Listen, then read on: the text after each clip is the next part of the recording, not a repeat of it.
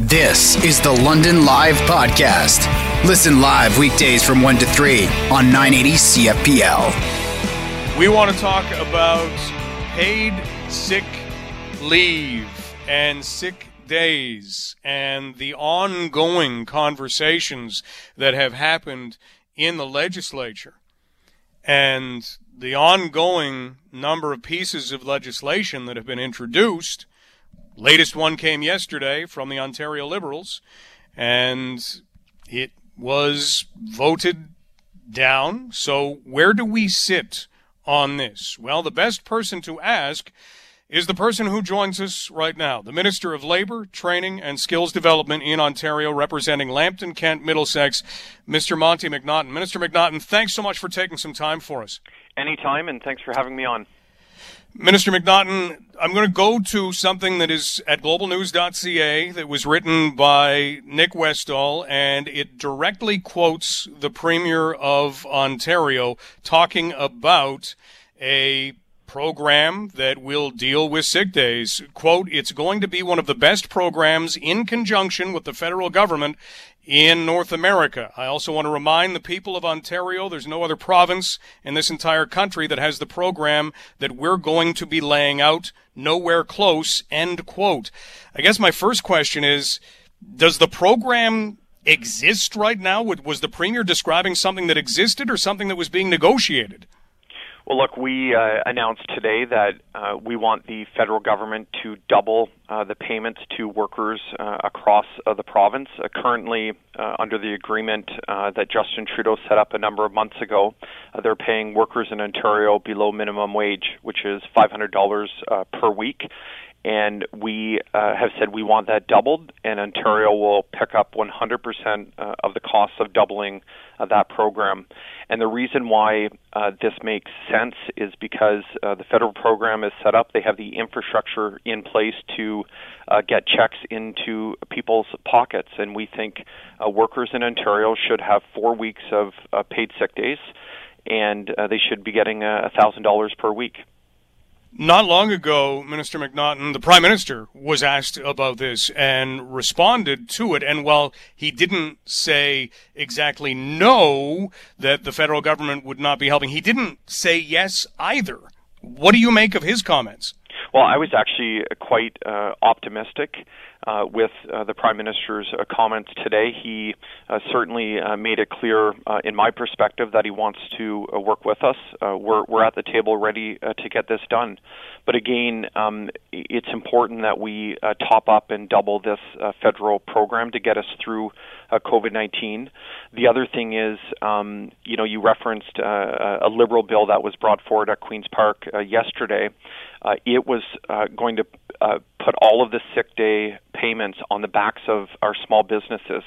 And we disagree with that because small businesses need to have a fighting chance to reopen as we come out of COVID-19, and we need to ensure that workers have jobs to go back to.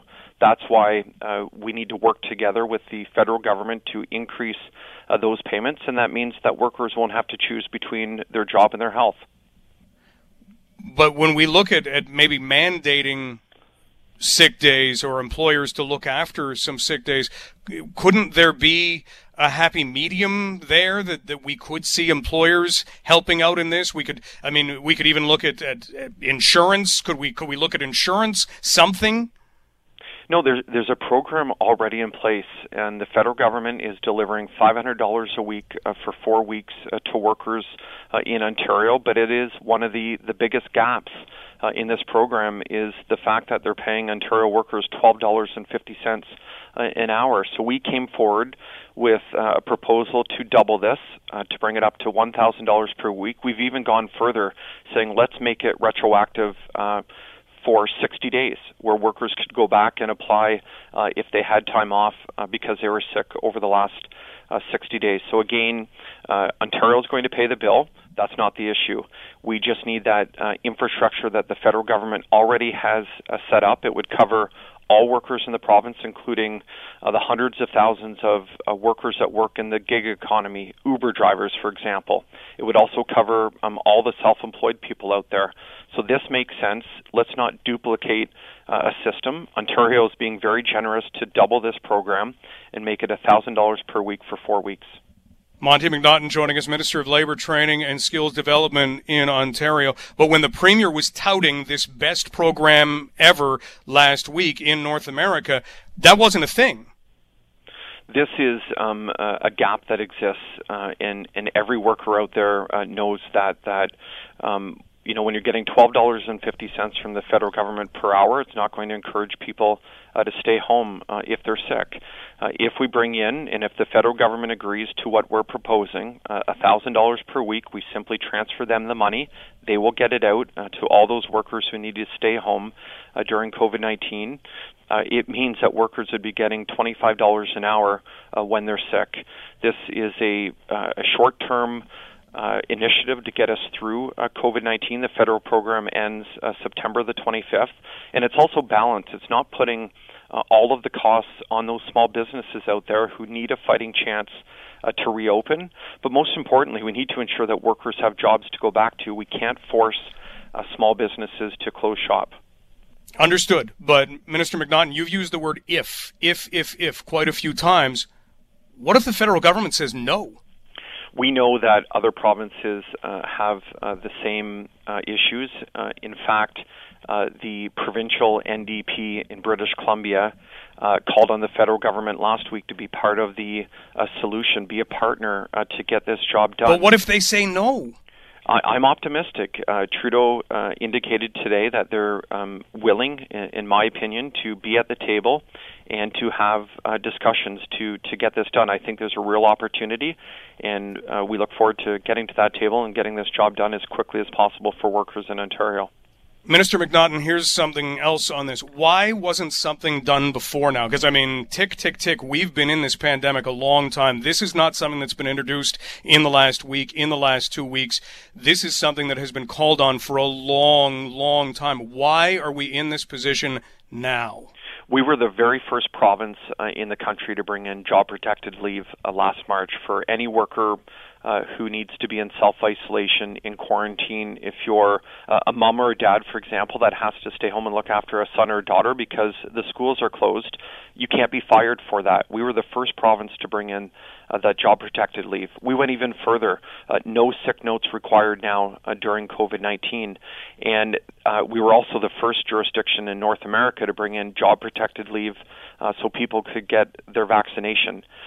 Now, this third wave is upon us, and we have been working months on the federal government to make improvements to their programs, and they have, to their credit, but this is a major gap in the system.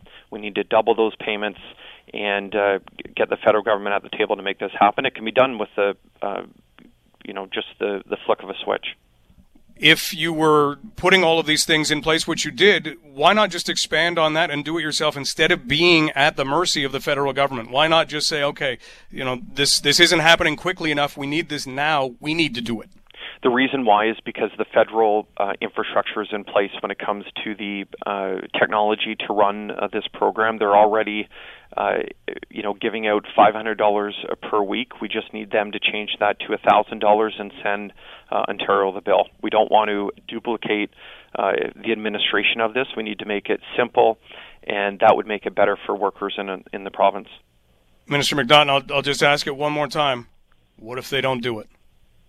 We're going to work with other provinces to get the federal government at the table to make this happen. And I can tell you there's been discussions happening today, and I'm optimistic that the federal Liberal government will make the right decision. They know this is in the best interests of workers, and there are other provinces in the same situation. You seem to be putting them in kind of the light to make the decision here, though. Look, it makes sense for workers, and I believe because we've worked closely with them during this pandemic, that they'll make the right decision and know that paying people in Ontario below minimum wage is a major gap. and we're stepping up to increase those payments to $25 an hour. It's the right thing to do, and we need to put politics aside, do the most efficient and fastest system possible to get checks in workers' pockets. But there is no plan B. And how about a timeline? Is there a timeline? Look, we're going to work through the night to work on getting this done, and again, I'm confident and optimistic that Justin Trudeau will make the right decision. Minister McNaughton, we really appreciate your time today. Thank you for answering the questions. Anytime. Thank you. That is Monty McNaughton, Minister of Labour, Training and Skills Development in Ontario. So they really want the federal government to continue the program that the government operates. The Ontario government would top it up, but if the federal government says no, there's no plan B, right? That's what I got from that. There is no plan B. They're going to work through the night. They want to get something done. But what if the federal government says no? And there are workers right now that are struggling with the federal program. So where does that leave us? I hope I got all the questions in that you would have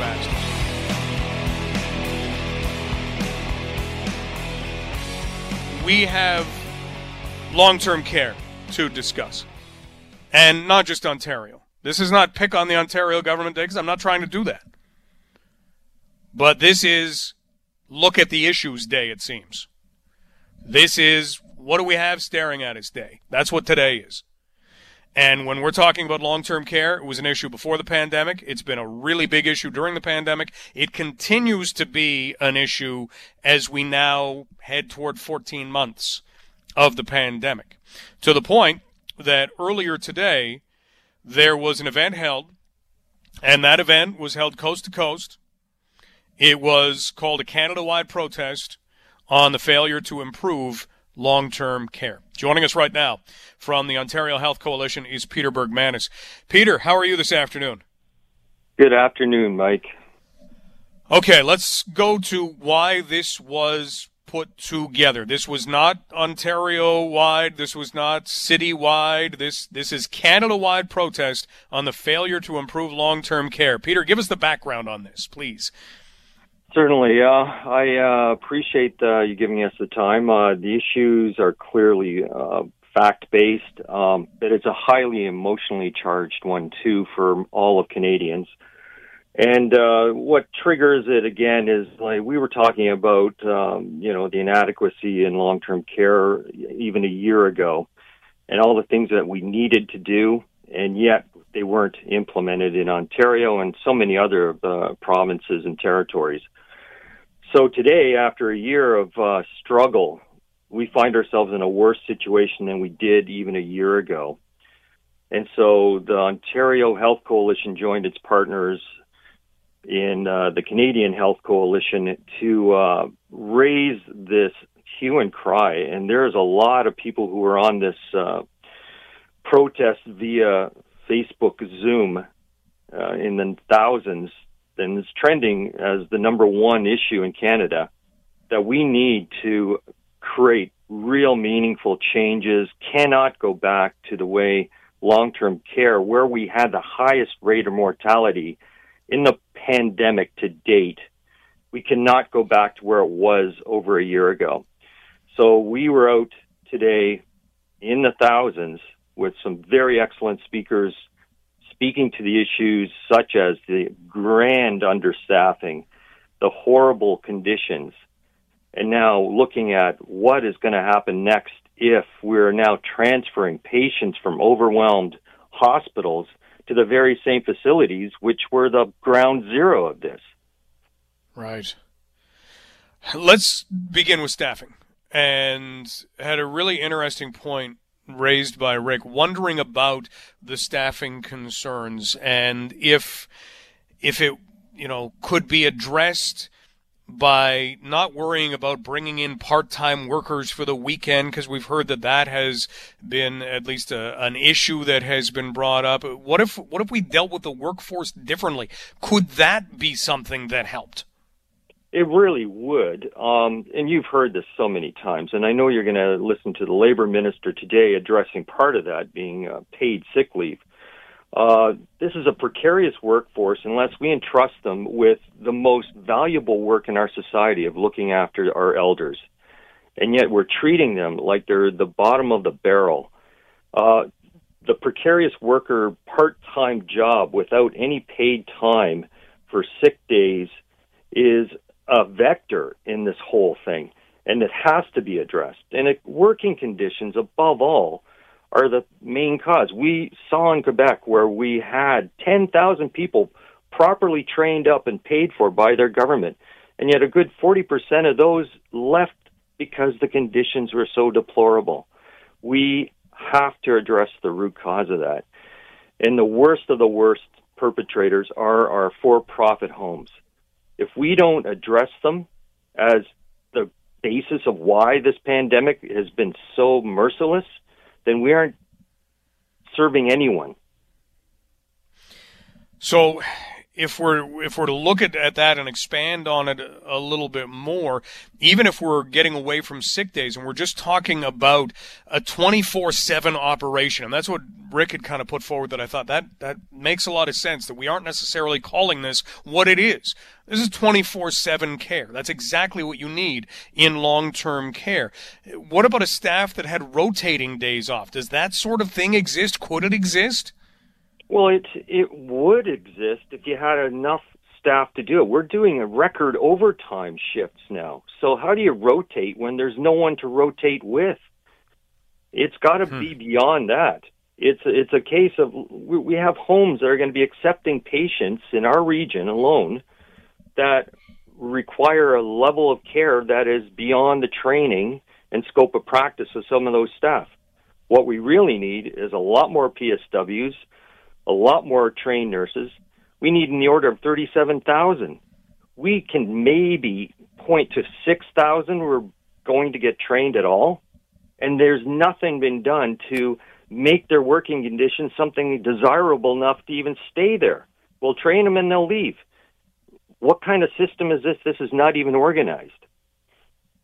Peter Bergmanis joining us, spokesperson with Ontario Health Coalition, as they got together virtually today and had speakers and talked about some of the issues that continue to plague our long-term care system, not just in Ontario, but in other parts of this country as well. So if we are to look back a year ago, that iron ring began to be talked about in Ontario, that we're going to put an iron ring around long-term care and that there would be all kinds of people put into training. We were going to get more PSWs, personal support workers. This was going to happen. And you just said that we're not necessarily seeing what we need to, or are we seeing any change in this? Has anything come from what was discussed a year ago? Unfortunately, what we have a piecemeal effort on the part of the government. It didn't even help support those people willing to go into college to learn. The Quebec government at least paid them for the training. What we've got here is a rusted-out old iron ring, all right, and it was so porous that every COVID incident became even worse than the next one. We had the military coming in. Oh, look, we have the military coming in again this year. How could we not have learned from that alone? And, of course, the federal government's budget has a lot to share here. Instead of making nice statements about how we're going to have national standards, they came out with the bare minimum. They're giving the private industry juggernaut known as accreditation the sole responsibility for looking after the standards. Every facility in Ontario has accreditation, and they were like sites of mass casualties due to this COVID pandemic.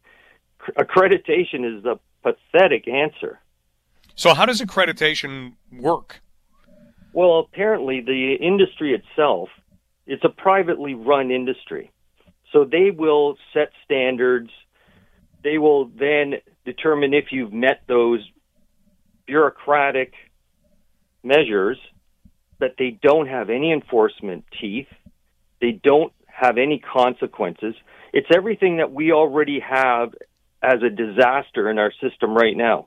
And they cannot be trusted at all to look after the interests of the frail and elderly. We're talking with Peter Bergmanis, spokesperson with the Ontario Health Coalition as we continue to look at long-term care, something we've been looking at now in depth throughout the pandemic. So, Peter, we then have the federal government that seems to be falling short. We have the Ontario government that seems to be falling short. What do we do? What would be a solution? Well, we have to certainly take back the realm of full-scale health care, inclusive of long-term care. It should be considered just like another aspect of our Medicare system with universal, publicly funded, and proper oversight. And unfortunately, we have a regulatory body that has pretty well been lobbied to the point where governments just acquiesce to everything that the for-profits predominantly want. And hence, we have found ourselves in a situation where the bad players, there's not one bad player in Ontario that has been charged, fined, lost their license in long-term care. And that's precisely because they have the ear of the government. And that government is too closely tied to the long-term care for-profit industry. So that's step number one. Expose it. Make sure that these perpetrators are held to account. Make it a transparent system that we all know what the standards of care should be. Absolutely remove profit from the whole equation. There has to be a real publicly legislated funding mechanism, just like the Medicare system, and there has to be accountability.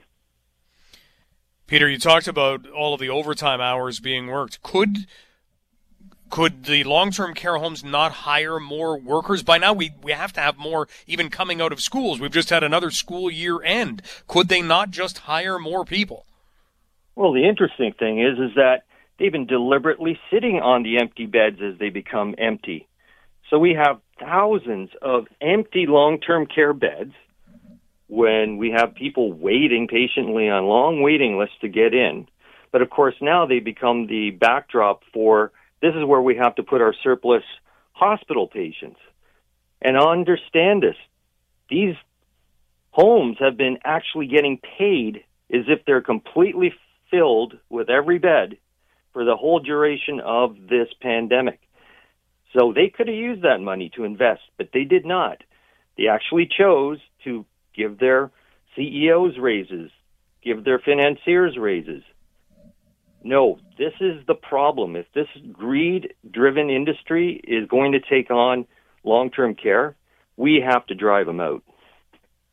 So we're talking about in terms of the money that would be coming in to pay those long-term care homes as if they were full. We do know that there is government money that comes to long-term care. Is that the kind of money we're talking about? Is that what you're saying? Absolutely. It's all publicly funded money, whether it's a municipal home like in London or whether it's a for-profit, which the majority of them are. They all have public dollars paying for what they should be providing. Who would have thought we would be sitting here a year after a lot of the declarations of what was going to be done for long-term care, and Peter, you would still be able to point to not just an example, but many examples of things that still need to be fixed. You know, I don't think any of us wanted to believe that. I don't think you wanted to believe that. I really did think I would be just doing hyperbole last April when I was talking to you about a very similar situation. And I think this time around, you might probably hear the emotion and frustration in my voice, but I think you'd be deserving, as all Canadians, to feel like, what the heck is wrong with this system? When they know better, they could do better, and they choose not to. If we took, and just to kind of tie things up here, if they took the for-profit out of this, how much does that change things? Well, it eliminates one of the worst features, and what it would do is at least bring transparency, public control, and ownership, just as we have in our hospital care settings. And it would be regulated, and we would have a say as the people of this country as to the way we want to handle things. The way it is now, we're leaving it to the for-profit providers to dictate what national standards for care are. And we can clearly see what a disaster that is. Peter, really appreciate your time on all of this. Thank you for keeping the issue front and center as you have been doing. And I thank you, Mike, and the station for making sure that the public gets to hear this very vital information. Hey, we're here to talk. That's what we're here to do. We'll talk soon. Keep safe. Okay. You as well, brother. That's Peter Bergmanis, spokesperson for Ontario Health Coalition. And we don't need to have the conversation about there are certain things that we can't have as for-profits. Again, we've had it already. But when we're dealing with someone who is nearing the end of their life, someone who needs the help and the services of long-term care, and we're diggling around with bottom lines. Now, let's state it. There are long-term care homes in this area, in all areas, that are run really well. And they're great places to be. And hopefully, if you know somebody who's in a long-term care home, that's where they are. There are some that are dynamite. But the ones that aren't, there's no excuse for the ones that aren't. And if it's about diggling with the bottom line, it's about time that stops.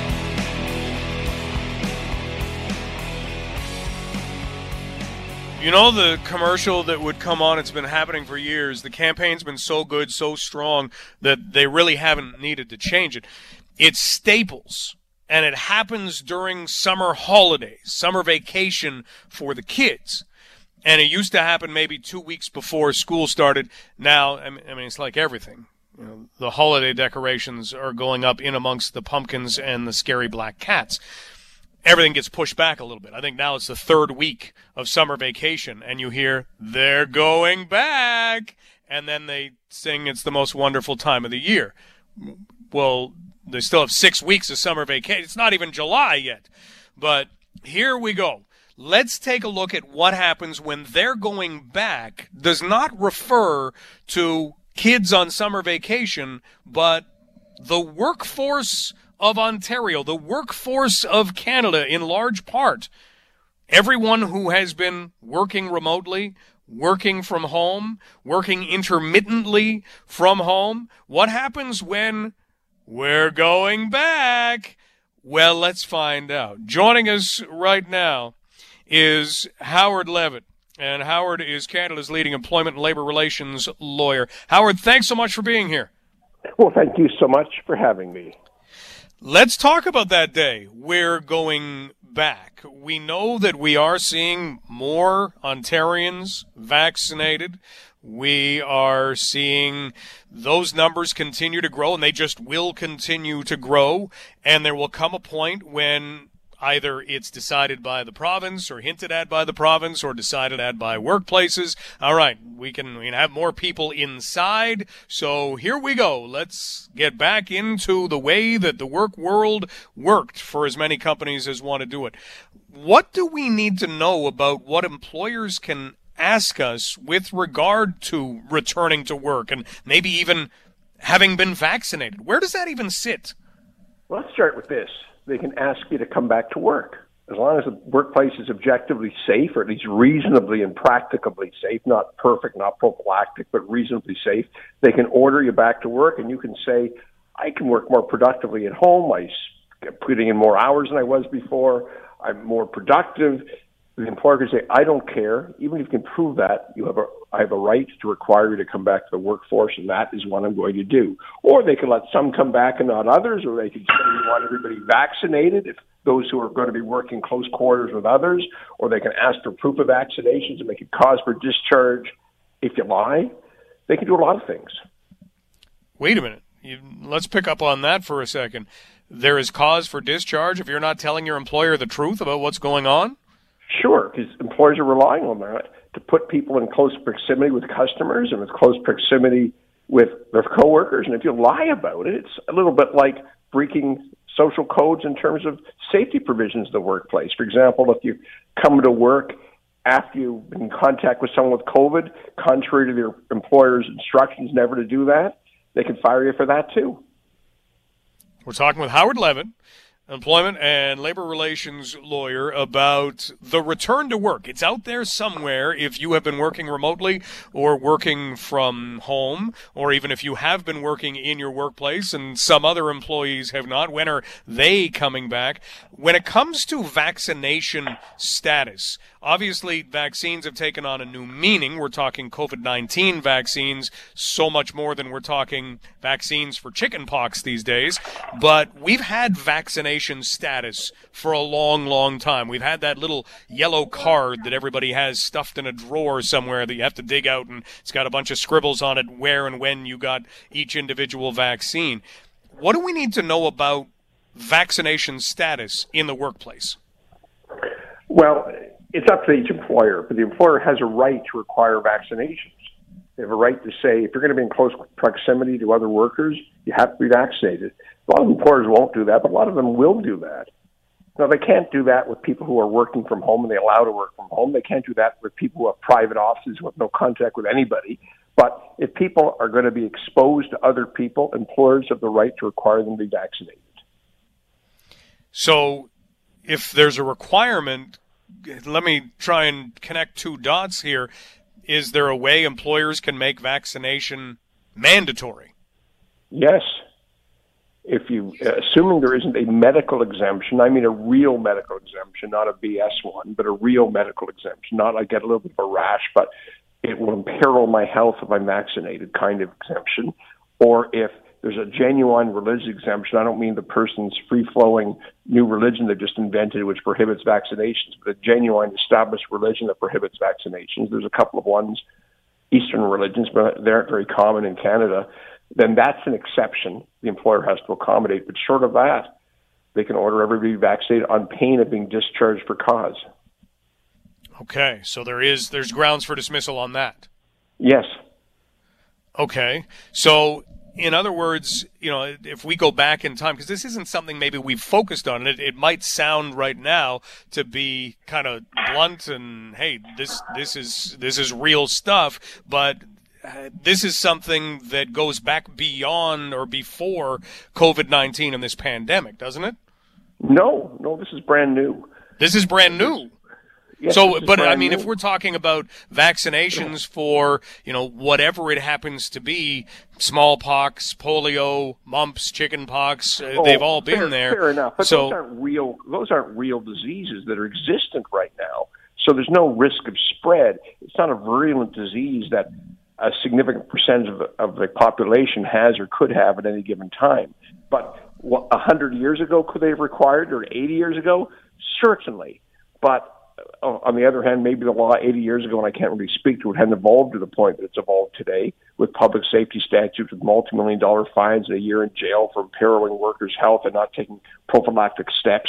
These are all new public policy legislation that's come into effect. So I can clearly say today it would be cause for discharge. 80 years ago, who knows? Howard, when did these come into effect? Because I feel like I missed something. They came into effect during the pandemic. There's occupational health and safety legislation, but there's been various public safety pieces of legislation announced by the Ford government and other governments across the country that have created massive fines for, $5 million fines a year in jail for breaching public safety standards. And they're interpreted in a way that's pretty rigorous when it comes to protection for COVID.